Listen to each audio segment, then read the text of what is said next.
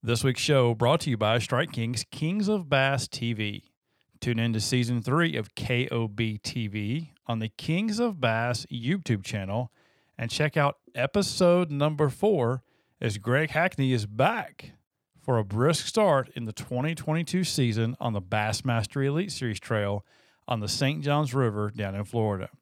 Meanwhile, Mark Zona is in his element in studio with Bassmaster before hitting the water for some fun of his own on the KVD 300 jerkbait. Make sure to click the subscribe button and leave a comment on the video to be eligible to win a new Team Lew's Greg Hackney Signature Series 7.6 pitching rod and a Lew's Super Duty bait cast reel, both valued at $199 each, along with an assortment of Strike King baits and more.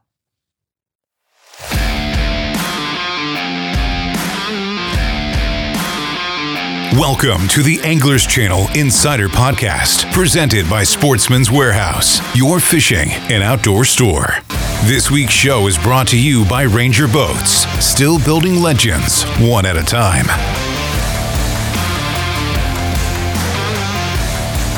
Welcome, folks, to this week's Anglers Channel Insider Podcast, brought to you by Ranger Boats. I believe CB says powered by Mercury Marine and shot to life by Reliant lithium batteries.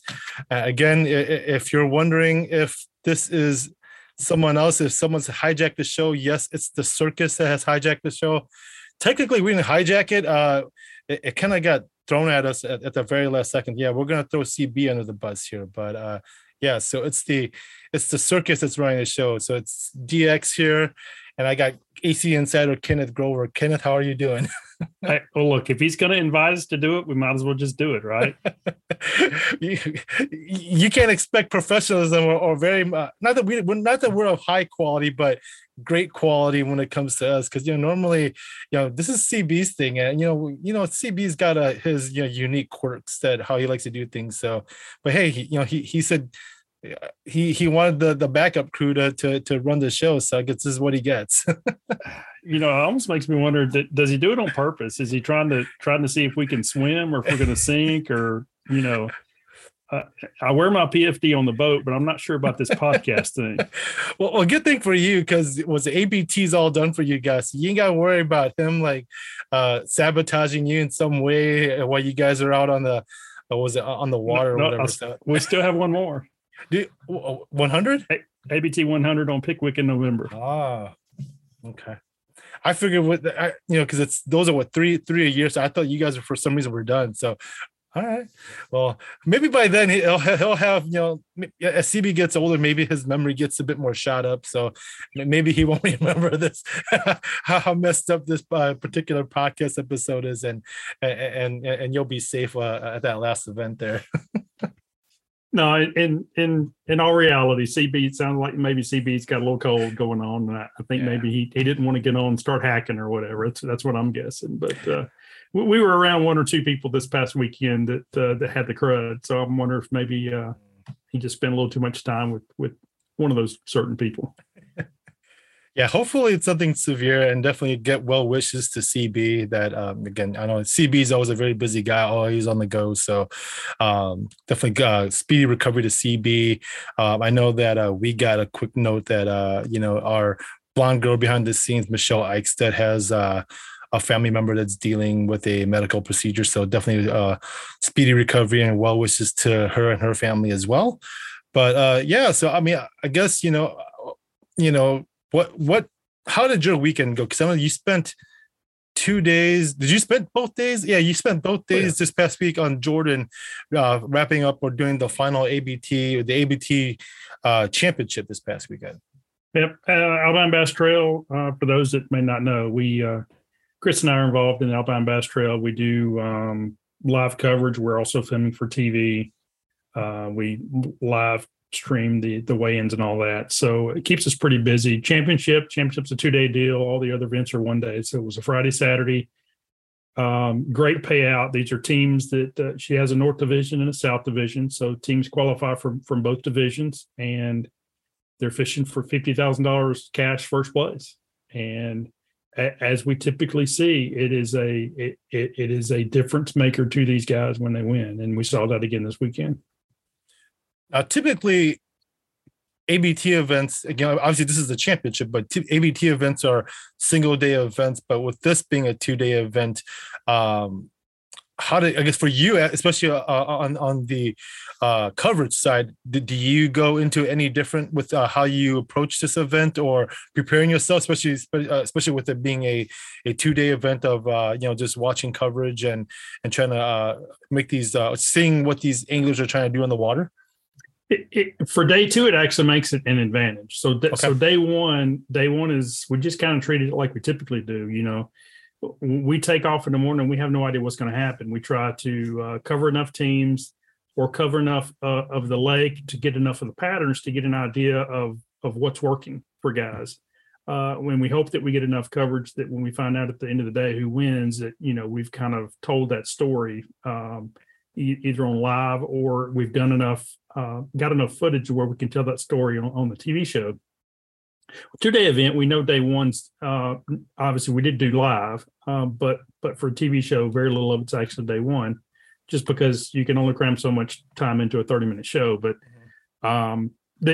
what I was really looking for, the weights on this lake were lower than what most people were expecting, and certainly lower than what we've seen in the past. But this is also the first time we've been there this time of year. Usually when we fish Jordan, it's in the springtime. And it has taken, I think the lowest weight to win in ABT was 18 something, and the highest was a little over 22 pounds. Okay. So 13 something was winning at day one. That's what was leading day one. Okay. But once you got to 11 and a half or so, from there down, they was really stacked in tight. So I felt, and even seeing a lot of the patterns, I felt that this was one that someone could come back, down in the pack a little ways and win this tournament. We saw that last year on Smith Lake. I think the team that won the tournament was actually in 13th place after day one. So going out day 2, we try to follow the team that has the lead. And I think we had a couple of other second, third place. I think we went out and followed as well. But we have the ability to know where some of these guys or most of these guys are. So our goal was to try to cover as much of the top 10 to 12 teams actually on the water as we could, just to see, what was going to happen. The key in a 2-day is who makes the adjustments on day 2. Okay. Can a team go out and do the same thing they did on day 1 and duplicate what they did, or what adjustments do they have to make? And that's what I was really looking for. I was able to follow the Godwin brothers who were leading after day 1. I quickly realized what their pattern was. And these fish on this lake weren't really into a fall pattern yet. They were still into a lot of a summertime pattern, which a lot of these guys were chasing bait. There's a lot of bait throughout the lake, but the bait was not relating to any kind of cover or structure. Okay. They were suspended, roaming. They would be out in the middle of the river channel, and the bass would be out there after them. But there was so much bait that you couldn't just fish bait balls and catch fish. You had to really spend time and figure out where the fish were around the bait balls, because not all the areas that had bait had fish. And that's the key to what a lot of these guys had to do during practice, is really kind of narrow it down. But, the Godwin brothers, who had the lead after day 1, they were fishing a lot of places. Okay. We would jump, we would follow them. They would stop, we would film for a little while. They would leave and skip multiple locations. And I really thought, as the more I watched them, I thought, man, I like what they're doing here. Knowing that the fishing is tough. I thought the ability to kind of sit on a school for a short period of time and leave, and then potentially coming back, may help those fish not get as spooked. I did know that there were a few other teams that had small areas, either up the river or in the lake, that they were kind of almost camped out on and kind of running around and chasing or whatever. But I was afraid that maybe sitting in an area too long, that the fish might get a little too conditioned to that. So as the day went on, we realized, because we got on another team that I filmed day 1, and one of the other camera boats was on them, and I was still on the Godwin brothers. And I was seeing this dynamic and how it works. And the team that was a little ways up the river, who kind of is in a certain area, fished both days, probably within a 300-yard stretch. Okay. They started catching them. And now they were catching them day one, but they weren't catching big ones. And when I saw them then, I knew they were a bit frustrated because they felt that in practice they thought they could catch 15, 16 pounds pretty easy. Okay. So they were a little frustrated. They only had, I think, 10.86 maybe day one. But we're on them, middle of the day two, and they've got them. I mean, they've got over 13 pounds, close to 14 pounds is what we estimated, and catching them left and right. The Godwin brothers, on the other hand, were kind of struggling a little bit. They caught a few fish. It was kind of a small limit, but we get off the water early. So by the time I say early, we film from like 6:30 till 11:30. So these guys still have, depending on what flight they're in, they've got 2.5, 3, 4, 4.5 hours left to fish. So there's a lot of things that can happen when we come off the water. And a lot of the teams were telling us both days that, hey, in practice, our better fish came late in the day. So, we kind of came off the water knowing it was going to be close, that we knew some of the teams that did well day one were struggling. We knew some teams that were doing well. We felt it was going to be close, but we had no idea. So it kind of makes the weigh-in pretty cool when you know it's going to be a close weigh-in. And certainly that's what happened. Josh Butch and Stephen McAvoy, the team that kind of stayed in one area up the river, they ended up winning the tournament, but they only won it by, I think, 1/4 pound. Yep. And, I know the Godwin brothers had one fish because we were filming them. They had one fish that got off right at the boat that they said would have given them that much of a call or more. Oh, wow. So, but, that's fishing. That's the way it goes. It's the complete deal. You got to find them, you got to catch, you got to get the bite, and you got to get them in a boat. And then you got to keep them alive for weigh-ins. So there's a lot that goes into tournament fishing, other than just finding the fish. But it was a great tournament, great turnout, pays out a lot of money. These guys don't pay an entry fee for this. You qualify for it. It's, there's no additional money you have to pay for it. And I think the total payout's $100,000. Wow. But $50,000 for first place team with incentives and bonuses they had. It was, I think they ended up with $59,750. Oh, wow. In total payout for those guys. And they were super excited. And we see this in every time at every event. And it's really part of what makes Alabama Bass Trail what it is. The camaraderie amongst the anglers, the competitiveness. The fact that they know how good the other teams are that they're competing against. All the anglers were coming up congratulating these guys afterwards because they know how hard it is to win this tournament and the kind of competition that they're up against. I think these guys would do it if there wasn't any money up. I think just for the sheer fact of the competition level of this group. Not that they're going to want to turn down the money, but I think if she gave them the opportunity to fish this tournament, but wasn't giving out any money, I think a good majority of that field would still fish it.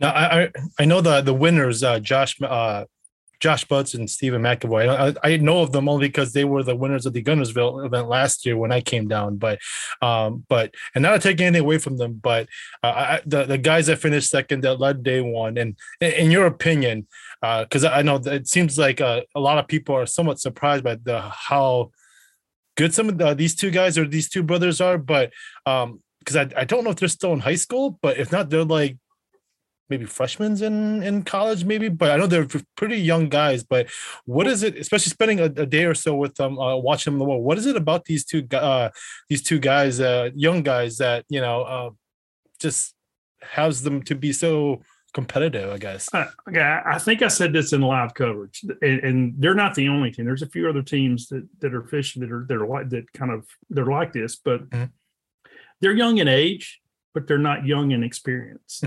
And you would talk about time on the water all the time. The key really is it's not just going out there and piddling on the water. It's going out there and really honing your craft, really trying to understand, fish movement, understanding different techniques.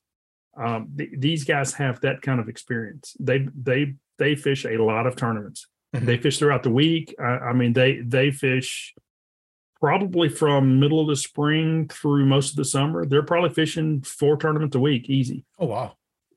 And they win a lot of them.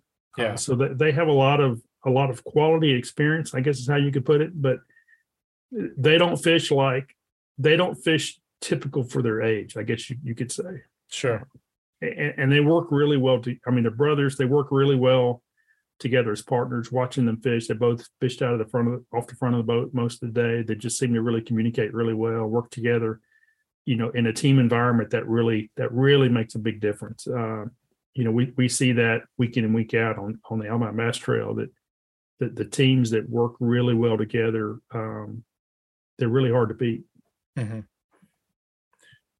So besides that, I know that I guess this past weekend, I'm gonna talk about this only because I got a very grainy video of it. But this past weekend, or like Friday, I believe it was, you celebrated a birthday, and I get this very grainy video, and I couldn't tell. I don't know if it's because it's the format of the text message or what, but I mean, so you guys are out. Looks like, I'm assuming it was dinner, but judging by the time of when I got that message, and you had a plate of something and you were eating it, and I'm like, well, what is it that you were eating? And so you replied back that it was a fried moon pie. Yes, it was a fried moon.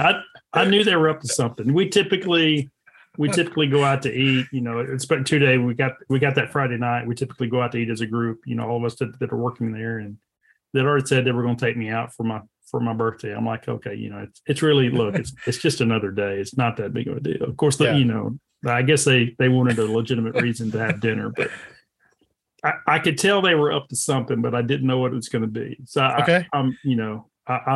You never know with CB what's going to happen. Sure. So in my mind, I'm eating my meal. I'm trying to prepare myself for anything, but finally bring me this fried moon pie, and it's got some caramel drizzle over it, a little chocolate, and 2 scoops of ice cream. I'm thinking, okay, it's going to have to be good, right?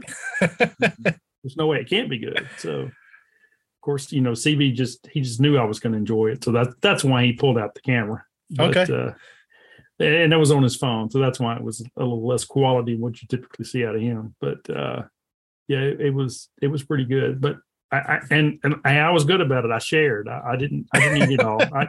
I could have and kind of wanted to, but I took a few bites and then shared. So okay, everybody got to partake in it. Now, I'm not the biggest moon pie aficionado. But I guess, what flavor moon pie was it? It was chocolate. I mean, okay. once it's fried, it's kind of hard to tell, but I'm pretty sure it was chocolate. Okay. It was good though. I'll tell you, I would have another one.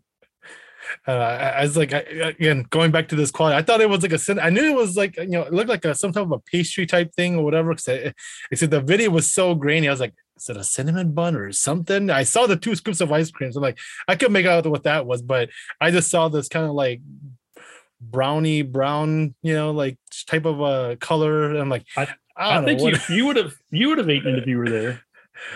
I don't know. For me, moon pie is that I'll probably get a lot of grief about this, especially coming from our listener base. But like moon pies, I can only do like one, and then like it's I don't know. Once it's fried and got chocolate and caramel drizzled over it, nothing about it resembles a moon pie. At that point, especially knowing what CB might be up to, I wouldn't know if I would even trust if it is something that's edible. And it could be a bigger, an actual prank and not something that was. Oh, come on! CB's not going to do that to you. And you never know. I'm not saying that CB's evil. I'm not saying that. I'm just saying that we take our jabs at CB. CB is eventually gonna want to at least get some payback at least. So I figured that might be something that might be in store for me. Well, he gets the final edit to this. His payback may be that this never makes it on air. So it might. You and I may just be having this conversation amongst the two of us, and no one else will ever hear it. And it'll never exist after I hit the stop record button. But yeah. So but yeah, definitely.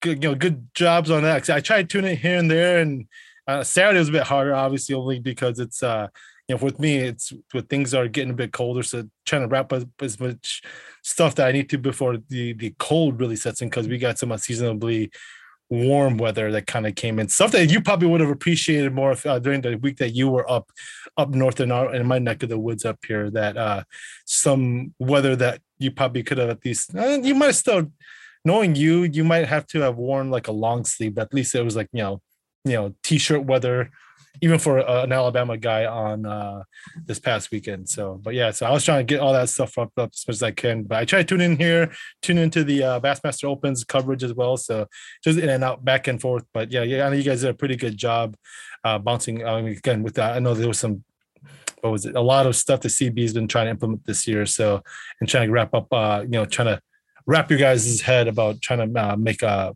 live stuff a lot better. He's done a really good job with it, and they're long days. I mean, we're there at boat check about 3:30 in the morning, and day 2, we didn't leave the ramp. By the time we got everything kind of wrapped up, I think it was after 6 before we left the ramp. So, and then you guys go home. They're long days. Drive home from there. So, and what, from Jordan to where home is for you, was that about 4 hours or so? We're in North Alabama. It was right at 3 hours. Even that's a pretty, after a long day, or let alone 2 long days, that could be a pretty rough ride, even though 3 is not too bad. So, But definitely glad that you guys made it home. You got to enjoy Moon Pie, and one more event crossed off the list for 2022, with one more remaining for you guys. So that's it. So, but like I mentioned earlier, we, I did get a chance to watch a little bit of the Bassmaster Central Opens coverage. And on this week's episode, we have the winner of that event, Mr. Keith Combs. He'll be joining us to talk about his win there and his approach and how things went. So, again, we will come right back here. We'll pay some bills with some stuff from our sponsors, and come back with the chat from Mr. Keith Combs.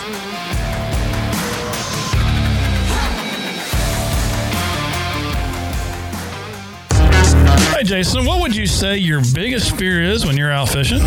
Chris, let me see. Probably stranded out in the middle of the lake. That's right. That's everybody's biggest fear, Jason, not being able to get back to the ramp, especially in time for weigh-in during tournaments. But one thing that's really made the biggest difference for me, and that's switching to lithium batteries. And not just any lithium batteries, but Relion lithium batteries. Oh, Chris, how do you like those? Jason, they're great. Let me tell you, they allow me to spend more time on the water and are essential when it comes to starting and running my boat. They give me short charge times and more usable capacity, so I don't have any late day voltage sags. Plus, they're stupid lightweight compared to lead acid, and they're practically maintenance free. Really allows me to focus on my fishing instead of worrying about getting back to the ramp. Okay. You talked me into it. Where can I get some Relion batteries? Jason, you can visit RelionBattery.com/Anglers Channel and use our special promo code Anglers Channel for 10% off your purchase. Did I mention they also offer fast and free shipping? You didn't, but even better. So, hey, what are you waiting for? Get hooked on Relion Lithium today. With so many exclusive designs and processes, no other boat is built like Ranger. It's a dramatic difference that consistently raises the bar of excellence while delivering more features, more performance, and the best value. The Ranger Fisherman Series. From bow to stern, this is results-based engineering at its best. Still building legends, one at a time.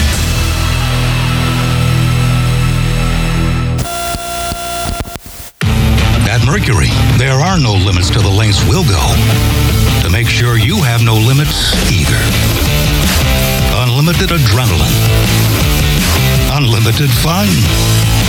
Unlimited weekend. Except maybe having to go home eventually. Introducing the all-new V8 Mercury Pro XS. Light, quick, efficient. Mercury, go boldly. Welcome back, folks, to this segment of the English Channel Insider Podcast, brought to you by Strike King and Lose, product made for winners. And joining us this week is the final Opens and the Central Opens winner on Sam Rayburn, Mr. Keith Combs. Keith, how are you doing today? Oh, I'm doing great. How about you? Well, I'm up in Wisconsin. It was actually pretty warm this past was a weekend, but it's getting back to normal, unlike what you are probably experiencing down there in Texas. Yeah, we've had a pretty warm fall so far. We did get some cool weather come in last night, and that's much welcomed. I'm pretty sure now the fishing's kind of done, and with that cool weather, I'm pretty sure because I believe you're a hunter, so I'm pretty sure the deer is starting to creep up on your mind there. Absolutely, yeah. Every day, when I'm out there fishing in the open, I'm thinking about deer hunting. But no, cooler weather definitely makes me want to get in the woods. Before we go there, I guess we'll recap what happened and kind of go over what happened this past week on Sam Rayburn. But before we get into the details on Sam Rayburn, just out of curiosity for me, because I know some guys, they have their own reason behind it. But what was your purpose in fishing the Opens this year? Was it just to kind of help you keep being dialed in with fishing? Was it a backup for fishing the Classic or some other reason? Well, it was just a schedule that really set up, good for me. We had Ross Barnett, which is only about 4.5 hours from my house. The Red River is only 2 hours away, and then Rayburn, right in my backyard. So I looked at that schedule and I said, well, that's just another good opportunity to go maybe win a tournament. When they're close like that, it makes sense for me to fish them. And I enjoyed fishing them this year. So what was it? So this year, well, with this event here, I don't know, like people always, associate you, anytime there's fishing in Texas, Keith Combs has to be on top of the list, and, let alone with it being on Sam Rayburn. So did you do a lot of preparation for this particular event prior to official practice? Yes, I did a lot more than I usually will do, just because it was such an important tournament, with the Classic berth on the line. I spent about 6 days out there, spent a good amount of time graphing and a good amount of time. Well, one of the reasons that I spent a lot of time was really just navigation. I mean, especially in the upper end of Rayburn right now, the lake's 6 foot low. So a lot of the runs and things like that are normally not a problem. Well, there's a lot of stumps in those lanes. So I had to take my time and kind of relearn some areas that I hadn't been to in a while under these, drought conditions. You talked about navigation, but did you check any spots or was it just, just using electronics, or did you actually try to set the hook and trying to figure out if some spots held up or if fish were in those areas at all? Yeah, I really had to do. I had to do a lot of preparation. Really, a lot of the experience that I have on Rayburn. When Rayburn is 6 foot low, I mean, it's some lakes that may not be a big deal, but Rayburn is relatively flat, and 6 foot changes that the bite dramatically. So, I mean, I had basic patterns in mind, but as far as like having spots, my past experience really didn't come into play at all.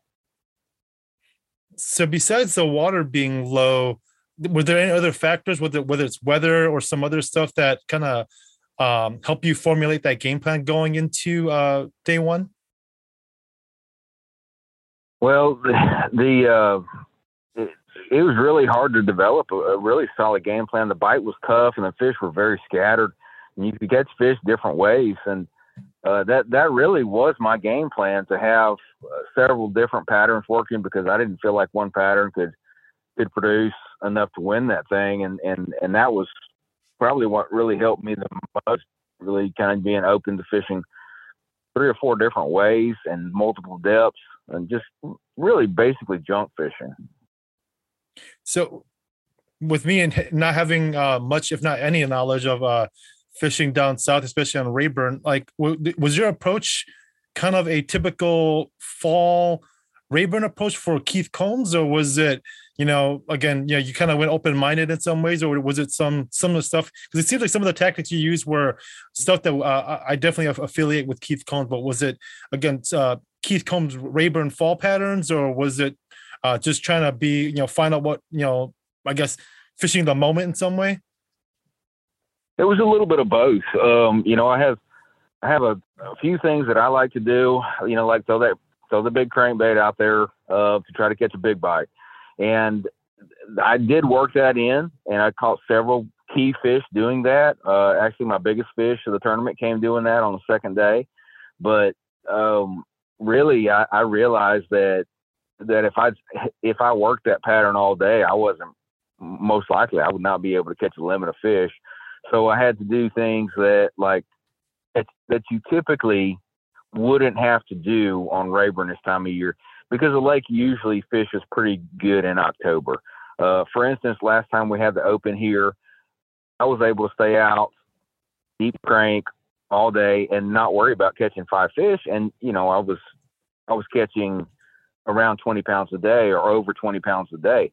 This time around, catching 20 pounds was very difficult. And what it meant to me is I had to have several patterns. I needed to be able to go out there and target a big fish, but I also needed to be able to slow down and, fish for a limit, and also have several different game plans, like going up and fishing even shallow grass at some points of the day.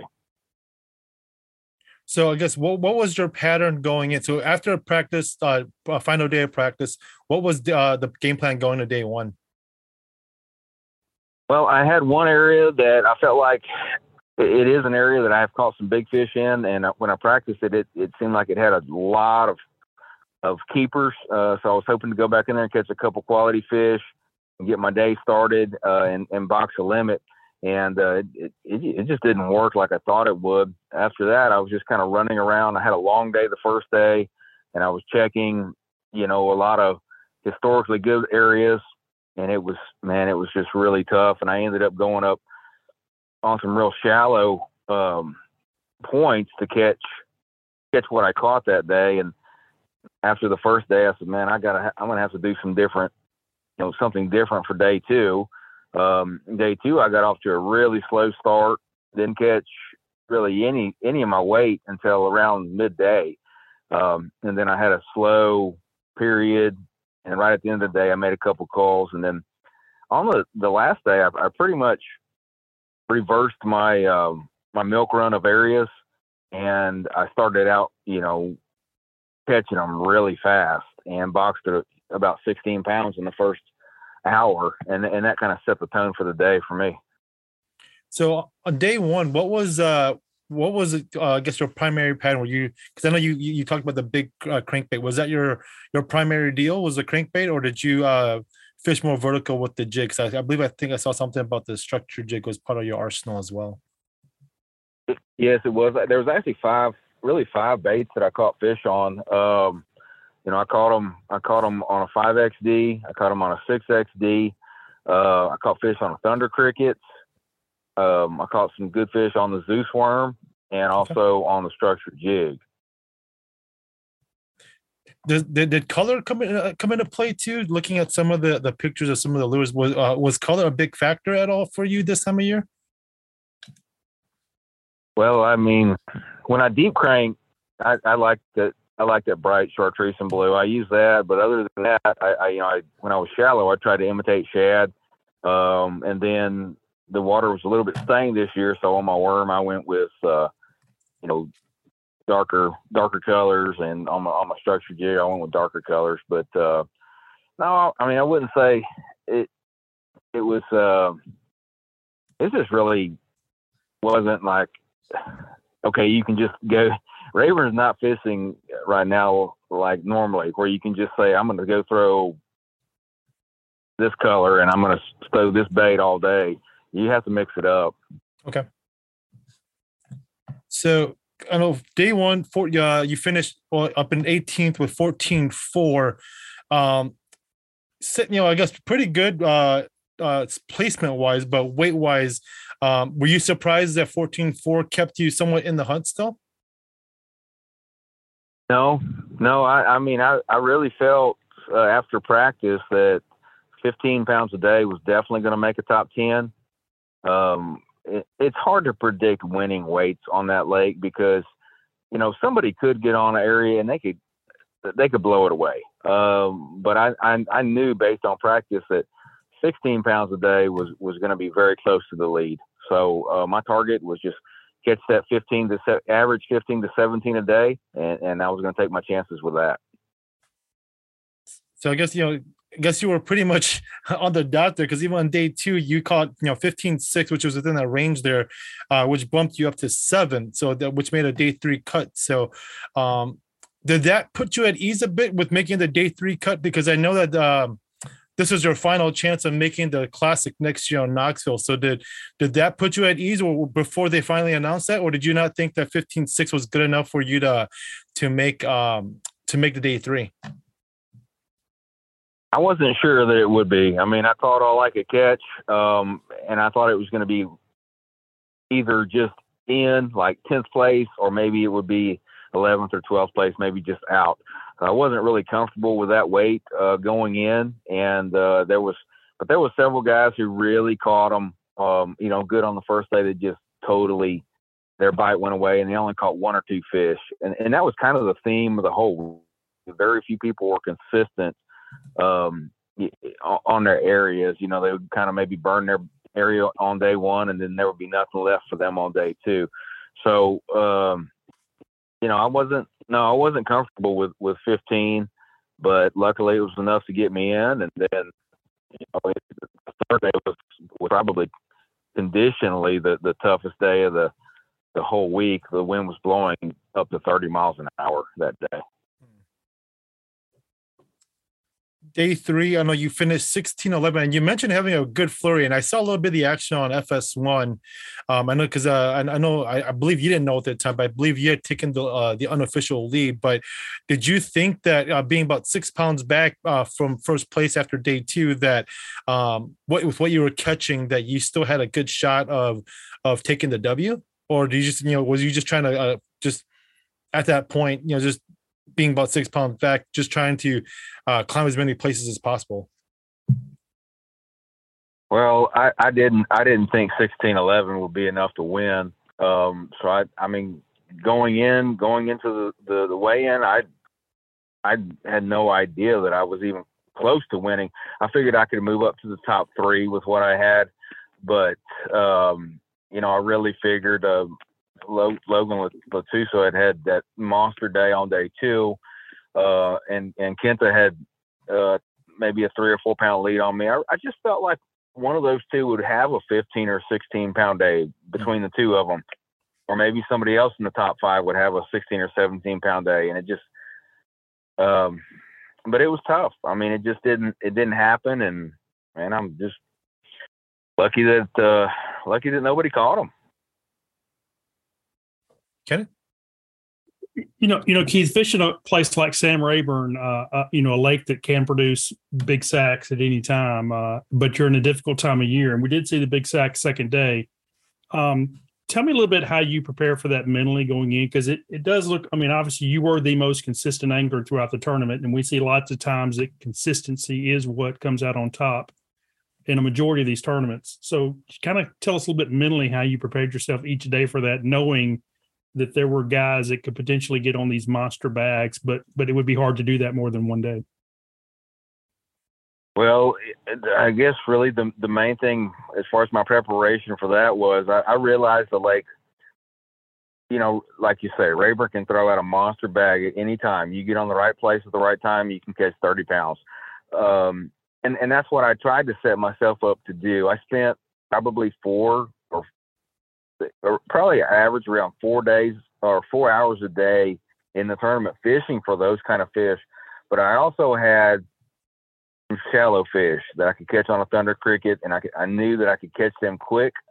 So that really helped me. It helped me stay out there. Like the second day, I fished all morning long to catch, and I finally caught 6 pounder, and that was a key fish. But I knew that I had to go fill out a limit, and I had those thunder cricket fish. So that's probably what was, saved me. Because if you were all in on the deep bite, I don't think you could win it this week. You had to have a couple different things, and really those shallow fish, they were probably knowing that I had those, what kept me in the in the game. So it still came down to really managing your time and making sure you didn't get too stuck in one pattern or the other. You gave yourself a chance, but didn't get too bogged down in one particular thing. Yeah, I was, of any tournament that I've ever won, I've probably won it with maybe 2 or 3 max 3 rods on deck, sometimes just one. And this time I had, I had 4 different crankbaits, different types of crankbaits tied on. I had 2 different kinds of worms. I had 3 different types of structure jigs tied on, thunder cricket. I mean, I had sexy dogs that I threw during this tournament, a swim jig. I mean, I had a variety of stuff, and I just junk fished my way through it. Well, since we're kind of on that topic, and you've thrown out all the different lures you were using, tell us a little bit about what it means to you to be a part of the Strike King Pro Team. Obviously, Strike King is very well known in the industry. They have a really broad range of products. They keep increasing that every year. So, as an angler that fishes full time, what does it mean to you to have that arsenal available to you?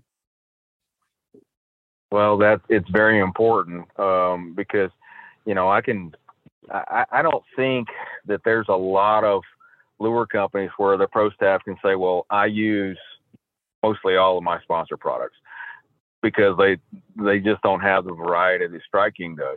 Strike King has a great line of soft plastics. They have a great line of jigs. They have a great line of crankbaits.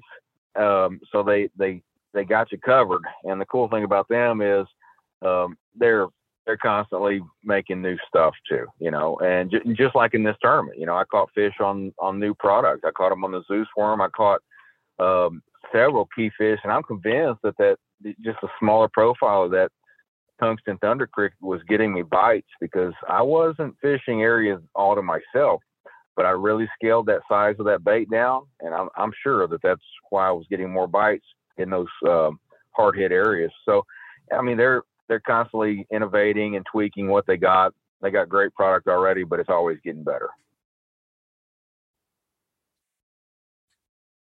Yes. Speaking of tactics, I kind of want to look at the electronics side. I know that nowadays it's all about forward-facing sonar, but did that type of stuff come into play, or were you just relying more on mapping and 2D sonar? But yeah, tell us about how electronics came into play for this win. I would say of all the electronics I have on my boat, side imaging, Humminbird side imaging was probably the key for me in finding. I found a couple little isolated hard bottom areas that helped me, definitely helped me to get the win. And that side imaging is so strong that I think with other products you wouldn't have saw that. I did use some forward sonar in this one. I didn't use it to catch any fish, but to line up on specific targets like isolated stumps and brush piles and things like that. It just makes it so much more efficient. I can see them, can make my cast perfectly on the first throw, and that just means more good cast by the end of the day. But the Humminbird electronics there's never a tournament that goes by that they're not a big player for me. Well, Keith, obviously getting this open win is a testament to your angling skills. Those tournaments are not easy to win, but it also gets you in the Classic. So let's kind of roll into next year. Tell us your thoughts of, now that you've made the Classic, actually fishing in the Classic. You probably hadn't had much time to think about that yet, but then also the schedule coming up for next year. Yeah, we have a really good schedule. It's some places, really, I guess Lay Lake is the only one that's on the schedule that I've never fished. So I'll need to do some pre-practicing just to see it. I realize it's not a very big lake, but I want to see it. But there's some places that I've been to, but it's been a long time, and they've changed a lot, like Okeechobee and Murray, Seminole. It's an interesting schedule. We got some of the old standbys like Champlain and St. Lawrence, Sabine River that we've been to a million times, but some of those places, like Okeechobee, I'm sure it's totally different than anything I've seen. But all in all, I mean, I think it's a well-rounded schedule. I think it sets up good for me.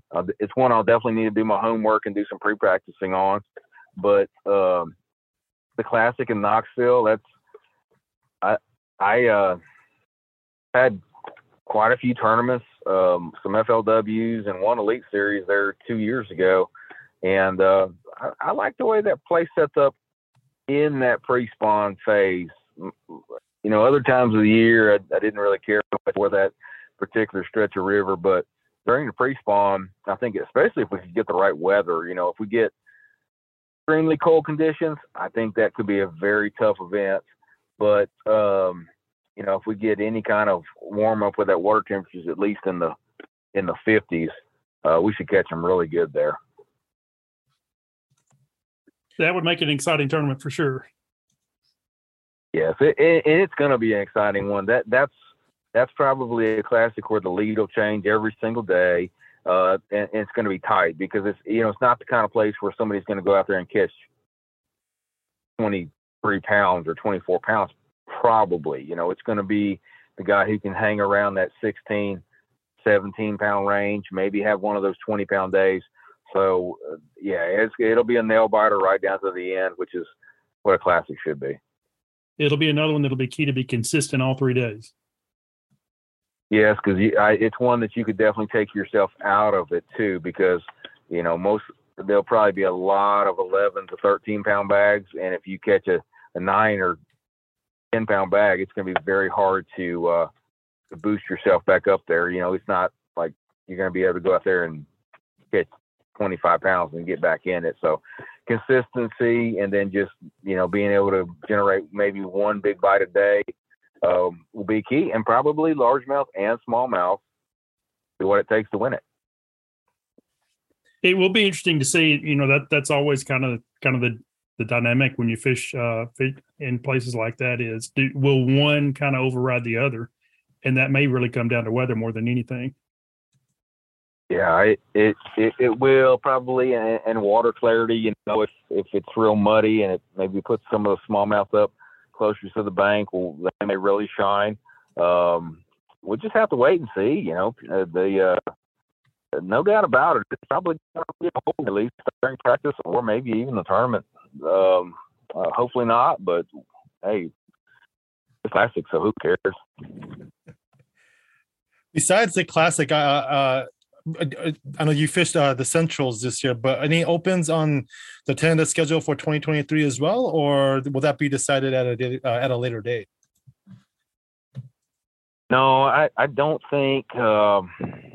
I need to put my schedule on paper, but looking at kind of sizing the open schedule up versus the elite schedule, it didn't, for next season, it didn't look like it would work out too well for me. There is one on Toledo Bend. I wouldn't mind seeing if I could get into that one, but it's very tough to get into just one. But most likely I'll probably be open for next year, just not on leads. The Toyota series that comes to Rayburn twice and Dardanelle once. If anything, I'll probably try to get involved in that, just to have a couple here at home to look forward to. Any more Rayburn tournaments or anything else for the rest of this year before you get up into the deer stand?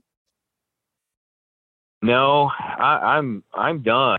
I'll probably spend some time out there, probably fishing, doing things like that next year, because while I was scouting, I was seeing tons of crappie setting up, and I can't let them slide. So me and my wife maybe we'll go out and do some crappie fishing and have family and things like that. But I think I'm probably done competing for this season.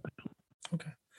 All right. Well, again, congratulations on the win. And, you know, I see that, you know, you also had a strong finish on the Elite Series. So hopefully that momentum rolls into 2023. But definitely congratulations, and be safe out there on the deer stand, and hopefully good luck next year. And hopefully you have another stellar year on the Elite Series next year.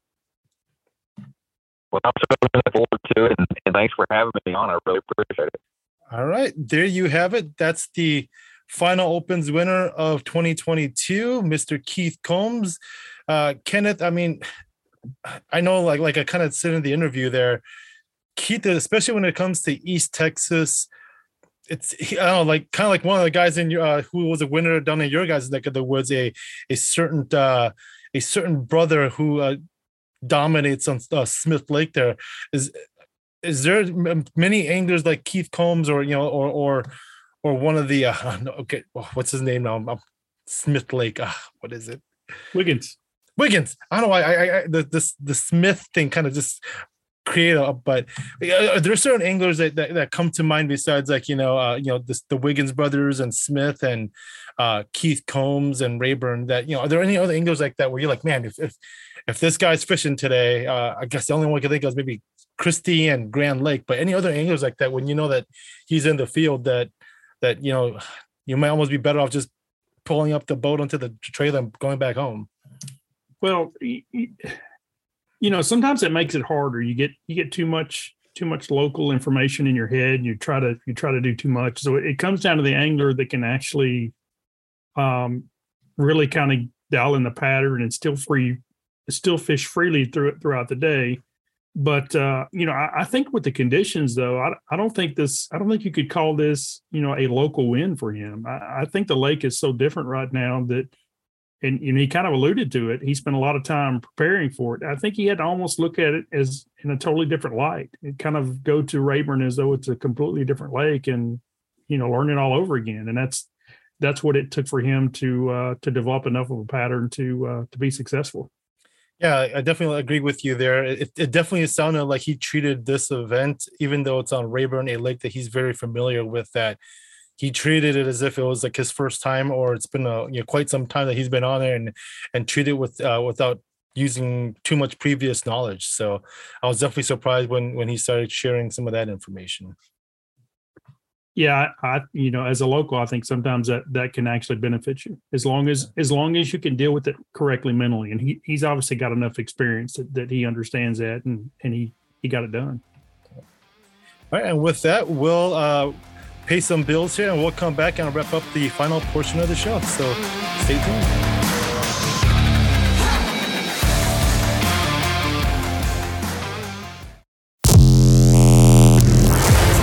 I feel like ISOChill definitely allows me to stay on the water longer. When you talk about 14-hour days of practice on the water, that's a long time. And most people are going to come up with an excuse to get off, and I don't feel like I get that same fatigue, and a lot of that benefit comes from what I'm wearing. Sun protection, breathability, comfort, ISOChill, honestly, it just helps me be more competitive and stay on the water longer. Sportsman's Warehouse is your one-stop convenient place to shop. Whether you're into camping, hunting, or fishing, our expert associates can help you find the gear you need. We carry a huge assortment of quality equipment from the best manufacturers in the country and around the world. We have guns, ammo, rods, and lures, not to mention every kind of outdoor clothing for the whole family. You can shop in one of our fully stocked stores or visit us online at sportsmanswarehouse.com. Visit Sportsman's Warehouse. Shop one of over 60 locations. Whether day or night, I love to tie one on. Every day of the week, I like to tie one on. I don't care who's looking, I always tie one on. Every time I go in the water, I love to tie one on. You may not know this about me, but every once in a while, I've been known to tie one on. Come on, man. Join the Stray King team. All you got to do, tie one on. I think I always tie one on. Welcome back to this final segment of the Anglers Channel Insider Podcast, the news and notes section of the show. This week, I know we've been a bit bad. This is the final month of the year for you pick'ems, and I don't have many results this week. A lot of the tournaments from last week's or this past week's email. A lot of the organizations don't have the results up. So we'll kind of hold that. Hopefully next week we'll have our final scores to report to you guys, because there's still one more week of the you pick'ems for October, you will have per CB. Let me see here. I think he said you have until midnight on Thursday. So, which is the 27th to get, well, I don't know if that's, midnight on Thursday or midnight on Wednesday, but you have until midnight, either Wednesday or Thursday, to get your picks in for the final You Pick'ems of 2022. But if you do check the You Pick'ems page on the English Channel website, again, these are official, unofficial, scores, but we did CB does have a winner for September. That person is Thomas Hins. So congratulations on being the September winner for the fully loaded tobacco-free chew You Pick'ems winner for that month. But as of right now, as a recording, again, without factoring, and I'm not sure if this factors in if CB got some of the results that I don't have, but top 3 for October so far are Warren Beard. Looks like Warren had 2 guesses on the dot, but he's got 4 points. Billy Gunter has 4 points as well. Marty Boyle has 4 points, and John Petrea have 4 points. So it's still pretty close. There's a whole bunch of people with 3s and 2s. So it's still anybody's game with this last week going in. And per against CB, which I don't know how accurate this is, but leading our group here is Kenneth with 4 points. CB and I are both tied with 3, and Michelle Eichstead is not too far behind with 2 points. But I don't know, based on what you're telling me, KG, it seems like we might have to ask for a recount or something to make sure that the correct winner gets the trophy. Well, I think the order's correct. I'm not there. I mean, it may be a little closer than it should be, but I think the order's at least correct. Okay. But with the points, I'm like, man, we must have really been, now, this would be a week, just 2 weeks, if not maybe 3 weeks, if it includes this past weekend's results. But I'm like, man, it's been a pretty tough, looking at the scoreboard that CB had, it looks like a lot of us were over and didn't get many points. That's why, and especially on the AC side, it's a pretty close race so far. It's a close race everywhere. I mean, like you stated, we got the 4 guys at 4 points, several at 3, several at 2. So it's going to come down to the last week for sure. So CB does have the new options up now. I think it was a little late getting them up, but they're there now. And like you said, you've got until midnight Thursday to get these locked in. So don't miss out. And as close as these are, you may want to go ahead and get it done pretty quick, because the tiebreaker will come down to whoever submitted the earliest. Yeah, but definitely get those entries in, because like I said, this will be the last You Pick'ems for 2022. Obviously, not many tournaments happening between now and the end of the year. Not saying there aren't any, but probably not enough for us to really have a lot of pick from when it comes to You Pick'ems. So definitely get in on the last one for the rest of this year. But then so it's a chance to have the bragging rights for multiple months, right? Because you're the champ until someone beats you in our group. But then again, the 1 month I won it, I never got the trophy. So even if me, CB, or maybe me, Michelle, because CB is a bit more accessible to you. So if CB does overtake you in the end, he has a higher probability of getting that trophy. But yeah, maybe for you. I'd probably send it to you before I would him. We'll see. If he wins, I might just send it to you anyway. I don't know. Knowing him, he has a whole bunch of them just waiting to be sent out anyways, that he'll probably just, get a new plaque, a new inscription on it and put his name on it instead. So, yeah.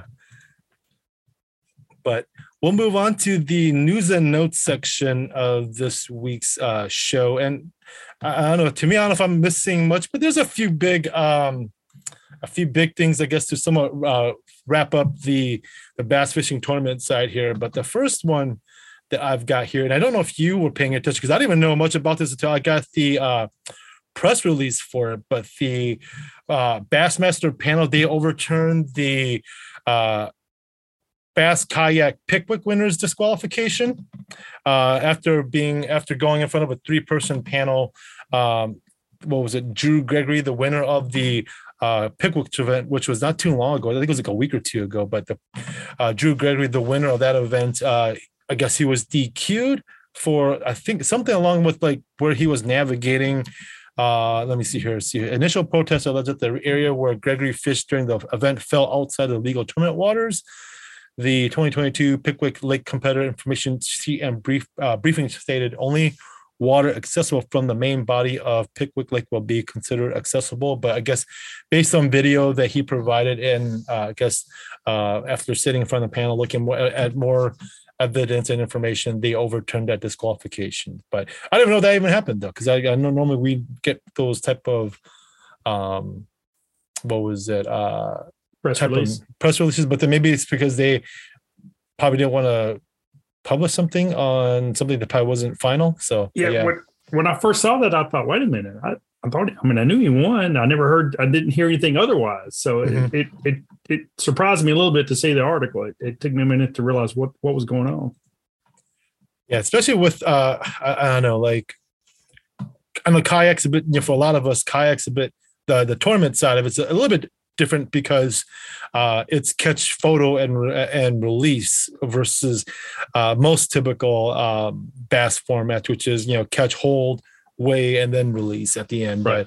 But then again, I know that as we talked about, or as we recently seen with the walleye guys with cheating, that doesn't escape the kayak side, because I know even a few years ago there was what was it? I remember something about like I don't know if it was which organization it was, but it was like, again, these are photo, but the guy that was cheating in the kayak event was he cut a tail off of a bass, and then he covered the hand of that section. And so it made it look like the bass was longer than what it actually was with the additional tail. So we know because they don't weigh their fish, they go by how long the fish is. So you're basically keeping track of your fish by the inches, and total inches is what wins. Yeah.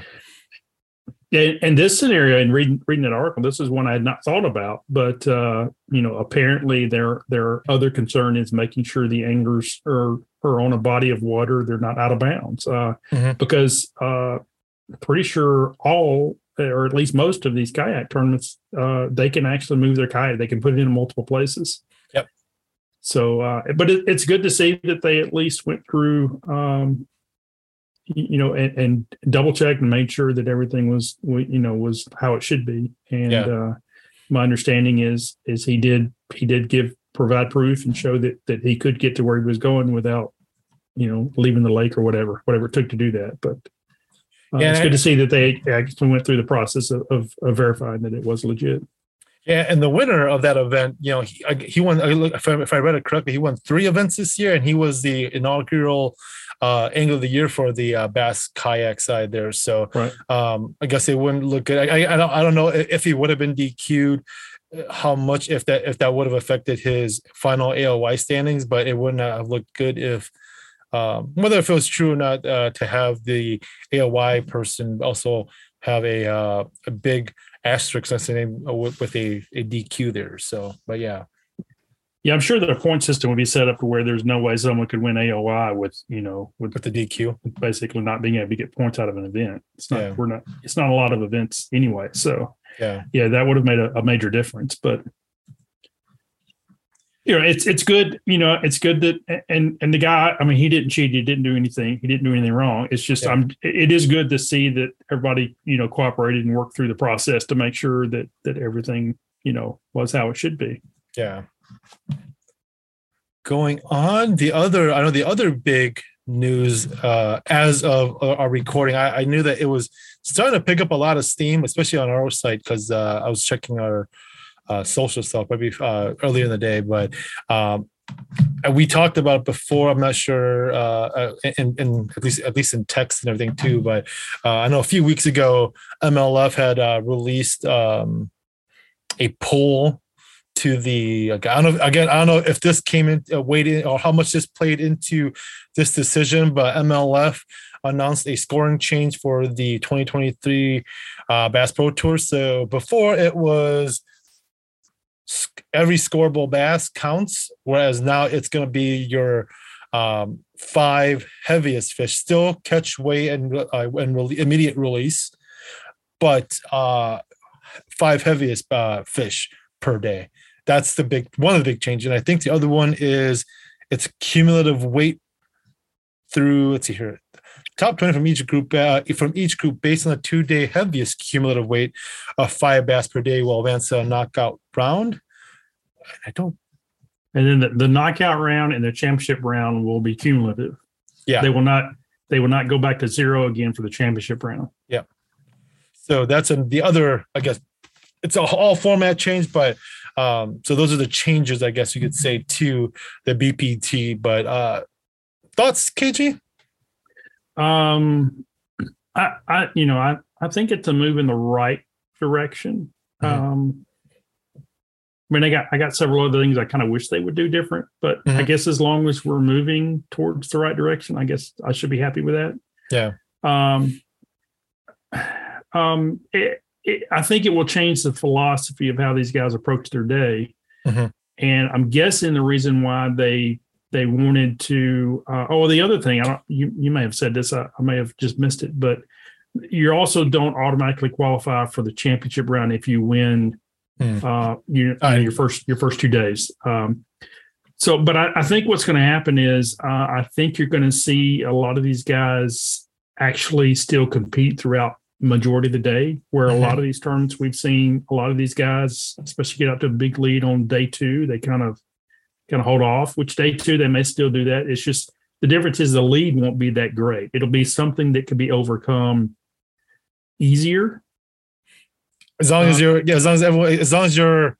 I guess, in a quality bag. If you've got a quality bag, then you're still in contention, I guess you could say, instead of exactly. And if you're a little ways out of it, you may only have 4 fish, a pretty decent weight. One more good fish can make a huge difference. So I think it will keep more people in it. Now, I think the reason why they're going to count both the knockout round and championship round is kind of the same thing. It should entice these guys to really keep fishing hard during the knockout round. Yeah, and being a 5-fish deal, you're not necessarily just looking for any bite, maybe towards the later half of that knockout round. If you've got decent weight and you're in good shape, you're looking for. It'll just be interesting to see how the patterns may change or how they may target it. I think from the feedback I've heard from the guys that actually fish, and my understanding is this ended up being a vote of the anglers. The anglers are the ones that made this decision. Okay. But I think it boils down to it's really more of a format that's similar to how most of us fish tournaments. Yep. So, we're used to having to make the decisions on the water of what to do and how to do it. And watching those guys sit on a big school and just keep catching 2-pounders that for the rest of us wouldn't do us any good. Yeah. If you can only count your 5 best, there's no reason to sit there and keep catching 2-pounders in a school. You have to change what you're doing. You have to alter your pattern. You have to, whatever it is you have to do something different in order to try to upgrade your limit. And I think that this will kind of put these guys in a similar situation. And as an angler, I think that's why a majority of the people watch, the live coverage in the TV shows. They're trying to find ways to maybe make them a better angler. What can we learn? If these are the best anglers in the world, what can we learn from them to make ourselves better? We'll see. I mean, the proof will be what happens as we go on. It looks like they're at least trying to make some attempts to make some changes and do whatever. But so we'll see. I know earlier when I after I posted this on social, I know I didn't get a chance to go back and relook at more recent comments, but I know I saw somewhere they were talking about like, there goes life scope style fishing. I guess basically guys that are, again, catching schools of fish and using forward-facing sonar to do that. Do you think that, because you mentioned fishing style change, or at least approach to it, do you think that for people that, that for guys that are able to catch numbers, especially relying on forward-facing sonar, do you think that this particular format change will significantly impact the way how they approach it, especially when it comes to using technology? I think you'll still see that it's not going to make that go away. Yeah. But, you mentioned Smith Lake earlier. I'm trying to remember. Dustin Connell won that deal on the last day. He sat by the dam and just sat there and it was a numbers deal to him. He caught more numbers than anyone, and they couldn't catch him because of that. But if I remember, and I don't remember who it was, but one of the anglers was up one of the rivers and they were catching largemouth. They weren't catching the numbers, but the quality was much better. That's a scenario where I think a guy can't. That's an example of where a guy can't just sit there and catch 50 bass. Yeah, because you just can't compete with 52 pounders. Yeah, they may start that way, but then they're going to leave them. They have to make the adjustments, and that's kind of what I'm saying. It should resemble more of what those of us that fish typical 5-fish tournaments would go through in a day. So, yeah. Well, and especially without, obviously neither one of us are biologists that, or that do the research on this. Cause, especially one of the big things, especially when BBT first came out, was with this whole, fish care thing. And so obviously, they catch them and they let them go for the most part somewhat immediately. But again, you're still putting unnecessary stress on, on just catching multiple fish or catching a lot of fish. So going to this format might. Yeah. And I've mentioned that before, they preach this format as conservation efforts, but I think that format can also kind of work against you. In the fact of, and you're not harming or killing the fish but I do think when you sit on a big school and you just keep catching one after another, and you may even do that multiple days, I do think it has to affect those fish. I think they scatter, they get away from where they're at, and then maybe, they may have to go find new schools of bait, whatever. You're still altering a large number of fish in some way. Yeah. So to me, that could also be a conservation concern as well. Yeah. So I like the fact that it's 5 fish instead of all fish counts. It will be interesting to see how they handle it on TV. Yeah. Because it looks like historically their coverage is they just want to show fish catches. Yeah. I know for me, I don't watch any of this coverage necessarily for fish catches, and I might be in the minority in this, but I'm at the point where I really think it's the mental side of this that makes the biggest difference in most of these guys. That's what I'm most interested in. I'm interested in having a camera in Joe Lee's boat and hearing his thought process of why he's doing what he's doing. When it's time to make a change, why are you making a change? What are the adjustments you're making? The ups and downs, the demons in your head and how you handle them. That's what I try to look for, in coverage of these tournaments. So I'm hoping that maybe we'll get a little bit more of that. Mm-hmm. I think it may lend more to having those opportunities instead of them just worrying about trying to shift the coverage so much to where they're filming every little fish that's caught. So yeah, hopefully it'll kind of give these anglers a little more of an opportunity to explain their patterns, explain their thought processes, because I think that's one of the biggest things we can learn from them. Yeah. And I know I may have talked about this before, but then again, one thing that I think, especially for, I guess, guys that are interested in fishing and staying on the MLF side and making it to the Bass Pro Tour, is that format adjustment from, before it's your typical 5 fish, but the only difference was then versus what this new format is just that you had to keep the fish alive and then bring them into an actual scale to be weighed. But then there's that. So then for the guys that are coming in brand new on the Bass Pro Tour, there's very little in terms of adjustment in terms of format, because you still keep catching it's still your best 5, but then I don't know if guys necessarily approach it that much more different, whether it was every scoreable bass versus best 5. But I think at least with that format of every scoreable bass guys, there's that you kind of almost, for the most part, eliminate that adjustment for some guys, which could be a big adjustment depending, I guess, how you approach things mentally. Yeah, I don't think there's any doubt these guys had to change their approach. And I think, you look at what Dustin Connell did towards the end of the year, and it was obvious to me that he made some major adjustments, and that's how he was able to do what he did. He relied on forward-facing sonar. He relied on large schools of fish. It was a numbers deal to him, and he really got, once he figured that out, I mean, he was really doing well. And Jacob Wheeler had times where he was doing that. Michael Neal was doing that as well. Now, the thing about Michael Neal is he was also dominating on the pro circuit. So it seemed like it didn't matter what the format was with Michael Neal. He could just he could figure out what to do. Yeah. Which makes him a really dangerous angler. But yeah, it's going to be interesting to see, the difference it's going to make throughout the field. Now, we talked about, you mentioned there with like guys benefiting from the every scoreable format. And I guess I'll put a bit more blunt, some guys underneath that particular format just stunk. Guys that did really well when they were on the Elite Series fishing the traditional 5 bass format.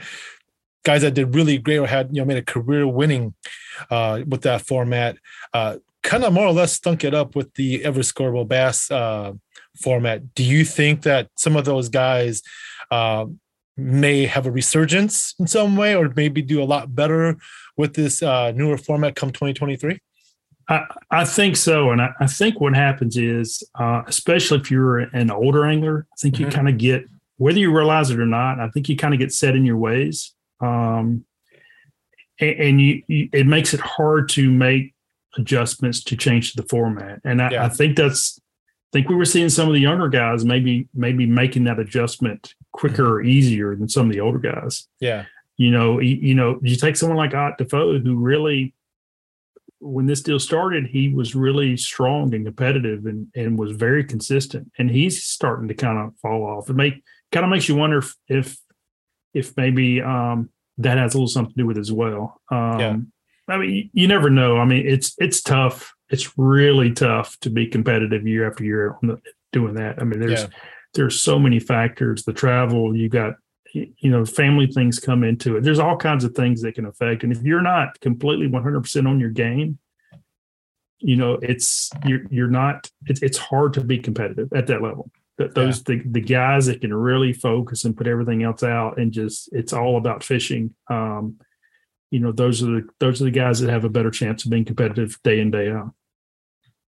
Yeah, definitely. I'm definitely looking forward to. I mean, I know people may think that we may have, or at least when CB's here, there might be a little bit more anti-MLF type stuff. But I definitely am looking forward to this change. The only thing I could suggest, and again, maybe it's asking too much, I think I should just be grateful for what they did with this format. But I don't know, I just think that they should 6 days of TV coverage, and I'm gonna get a lot of flack for it, but 6 days of coverage might be a little too long. I guess if you're someone who don't care for, I guess because they don't always do like a Thursday through Tuesday thing. The days always change. So sometimes you could catch certain days of coverage, but I just think that 6 days is a little bit long. So they should just cut that down a bit. And I think, again, they have only 80 guys fishing. So just have everybody on the water at once instead of two separate groups. But that's just me though. So yeah. But that's kind of why I answered earlier. At least it's a step in the right direction. I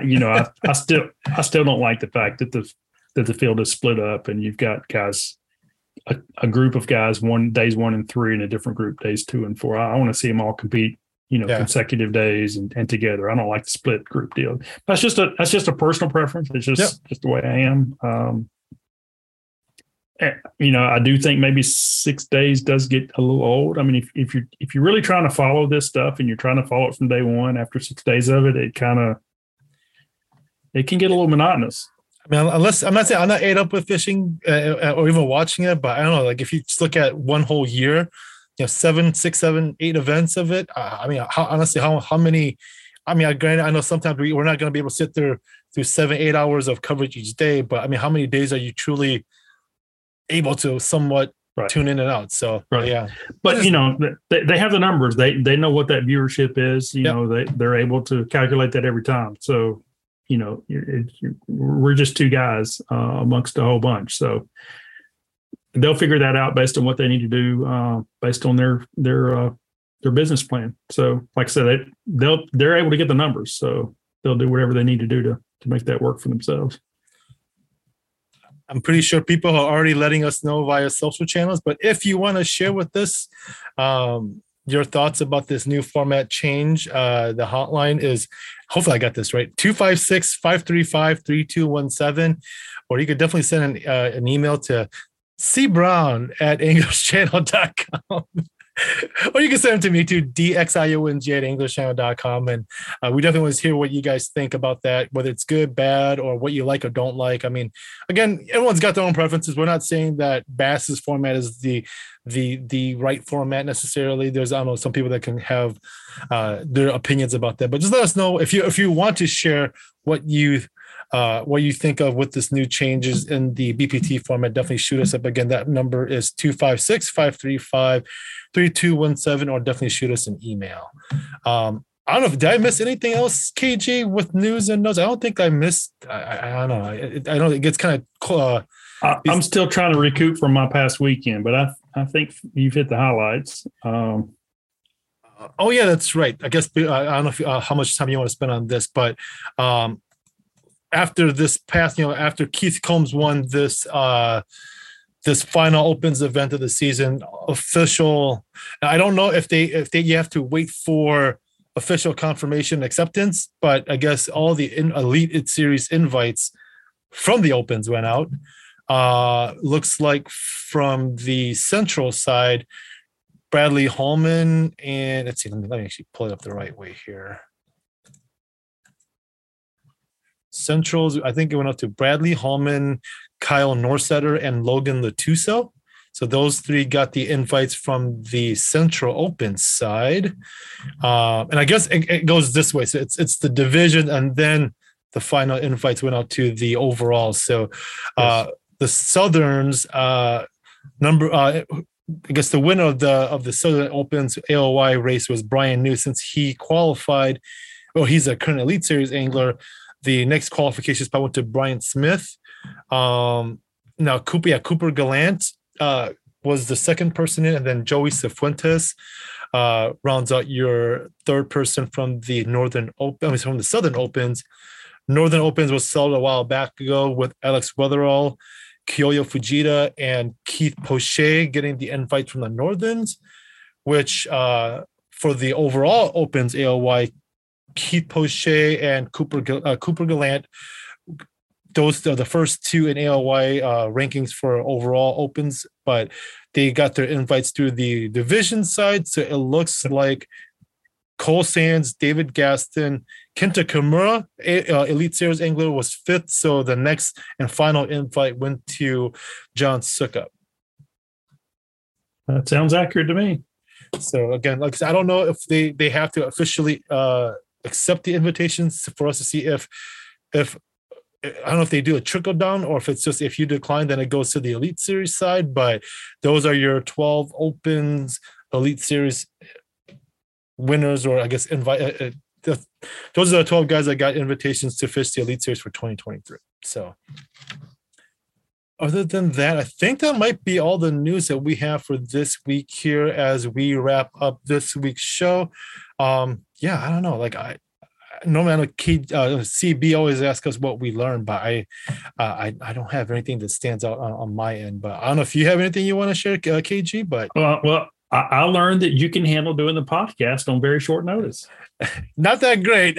I'm pretty sure CB is like, well, you need a bit more practice, and maybe you'll become a lot better. But you handle it well. I'm the one that didn't help you much. I definitely relied on you a lot more than what you think there. But definitely, thanks for helping out with that. But I was hoping to. I know it's been a while. I've been really bad with the rookie podcast, only because I kept getting no answers and rejections, and it kind of fell off my off my routine. So, but definitely we'll be trying to get that going. Is it kind of like the NFL that once you've had a few games under your belt, you're not really a rookie anymore? I mean, is it kind of like that? I mean, once you get about halfway through the season, are they still really rookies? Well, they're still classified as rookies, because especially with what I'm trying to give you an out, and you're not taking it, David. I'm saying the pro circuit, I don't think technically had a rookie race. So I only had like the few guys on the Elite Series side. So I got most of those guys knocked out. Some of those guys never replied, and then a bunch of guys just never responded. I'm like, yeah, I don't want to be the stalker girlfriend type person where I'm constantly emailing you or poking you. Hey, do you want to do my rookie podcast? But definitely that is still the goal for 2023. I was hoping to wrap it up, but we'll see. I know the person I was hoping to wrap up this current season's worth of rookies is out of the country, it looks like. So maybe that won't fly this year. So maybe I'll start off 2023 once a lot of these guys start accepting their or the invites become more official. Then I'll start getting that going. But definitely keep an eye out or an ear out for that. You know, it could be that once they started fishing, their head started spinning so bad they didn't know if they were coming or going. Didn't want to get on a question answer session with you. Oh no, it's got to be a rigorous schedule for those guys, and kind of eye opening. I know. So obviously, some of those guys. It's besides for someone like for instance like a Matty Wong, and nothing against Matty Wong, but we know Matty Wong.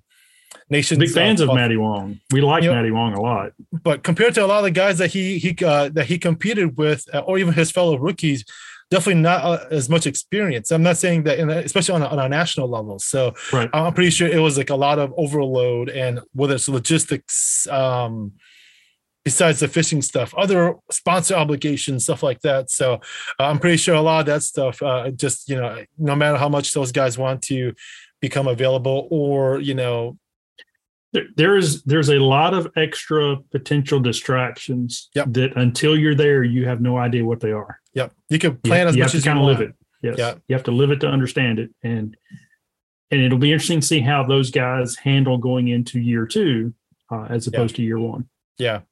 I know there's going to be, we'll see, Keith Poche, he's returning. Bradley Holman's returning. So hopefully, definitely with Holman, because it's been a few years, because it's been about almost 6-7 years or something like that since I think he's last competed. I want to say 08 or 09, somewhere around there. I think. Yeah, I don't remember the year off the top of my head. He went to FLW for a while and did that. So it's been a little while. And so I know he's been trying to. It took him a while to eventually make it through the open side there. So, but definitely, hopefully, we can get him on.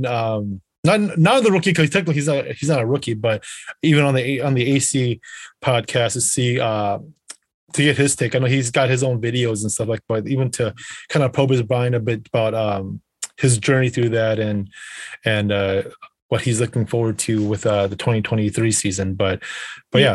One of the things I'd be interested to hear from him and Hallman's, you could almost say Hallman's a veteran. I mean, he's been at it a long time. He's seen a lot. He's seen the industry at when it's at its best. He's seen it go through some tough times. I would kind of like to quiz him on, what are the differences now as opposed to what they were, and maybe going into the Elite Series for the second time. What does it mean to him now? Yeah, what happened? Falling out of it and fighting to come back. What does that really mean to him, and what's the difference and kind of his motivation behind it? Yeah, because I know he was he in it from the very beginning? Oh, I know he was. I don't know if he finished it from the inaugural year of the Elite Series or not, but I know he was in it for the first couple of years of it. So I know, not saying a lot has changed, but definitely different landscape. A lot of the guys that I know for sure, a lot of the guys that he fished with at that time are no longer in the Elite Series. So right. definitely interested to see what his take would be. So hopefully we can get him on within the next few weeks here, especially as he prepares for the 2023 season. But yeah, but definitely shoot me for guys that, tournament directors, fall winter 2023 schedules, definitely shoot them my way. I know I got one that I'll get to. I was a bit busy over the weekend, but shoot them my way. DXIONG at anglerschannel.com. We want to at least feature your events on our calendar, and if not, it'll be on. We definitely hopefully want to use them for our 2023 you pick'ems, but definitely shoot them my way. Or if you have results, even results for your local tournament, you want us to share them on our website, shoot them my way too. I'll definitely get shoot us a and if it's it doesn't have to be an article. Obviously, a lot of you get smaller tournaments. You shoot me the standings and just a picture, just so that we can see who won that event. Shoot them my way, and I'll make sure I'll get them up on our results site as well. But so for the tournament directors that are out there, or anglers that fish the tournament trails, it doesn't have to be the director. Anybody can send us those schedules. But for those guys that are out there that don't really understand what that is, if you go to the Anglers Channel website, anglerschannel.com, you can actually search for tournaments. You can search by lake. You can search by state. There's a lot of different ways you can search. So we have a lot of people that go to the website that, they may live in South Carolina and they don't know all the tournaments that are available. They may have certain weekends they're looking for, or certain lakes they're looking for. They can go to the website and search anywhere they want to and find all the available tournaments for that time. So if you've got tournaments in those areas and people are looking for events to fish, it's an opportunity for you to gain anglers for your events. And it's free of charge. Yep. I mean, it can't get any better than that. All you have to do is send David an email and he handles it from there. CB pays the bill for the internet, but you shoot them my way. We don't charge you anything extra for it. But like KG was saying, especially if you're, obviously with the small tournaments, you're not going to have a story write up. But if you're, we try our best to tag the lakes that the results are from. So even if you're like, I'm fishing a lake on Pickwick this week. Let me go on the website and see what weights were being caught in the last week of October on Pickwick.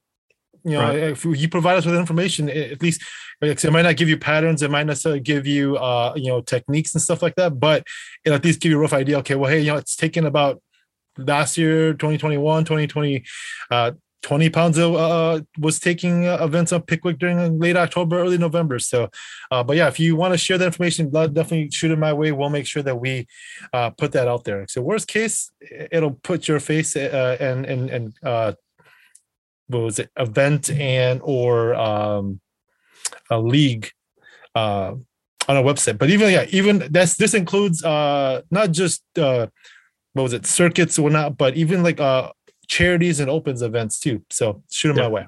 Yeah. We cover a lot of the professional trails, but it's the grassroots, it's the smaller, it's the local, it's the regional, the statewide. Those are the tournament trails that Anglers Channel's really cut their teeth on over the years. The TV show, the Bass Wrap-Up show that they do, a lot of that coverage is from the charity events, the statewide team tournaments or things like that. That's really, that's kind of the bread and butter of Anglers Channel. Yeah, definitely. If you shoot them my way, I promise you it'll be up. So other than that, I know the weather's getting cold. So I know normally we haven't been saying this, but make sure that as you bundle up, make sure that you have your PFD on. Water gets cold, I know for me, give it a month or so, it might be already iced up. But if you're still fishing during this time of year, make sure your PFD's buckled up. But be safe out on the water. I don't know, KG, I guess. I don't know how. I'm not CB, so I can't hand this off the way CB does, but don't take it personal. Thanks for listening to this week's Anglers Channel Insider Podcast. Brought to you by Under Armour Fish, Costa Sunglasses, Pro Charging Systems, X-Zone Lures, and Trickstep. Visit anglerschannel.com, your #1 bass fishing tournament resource.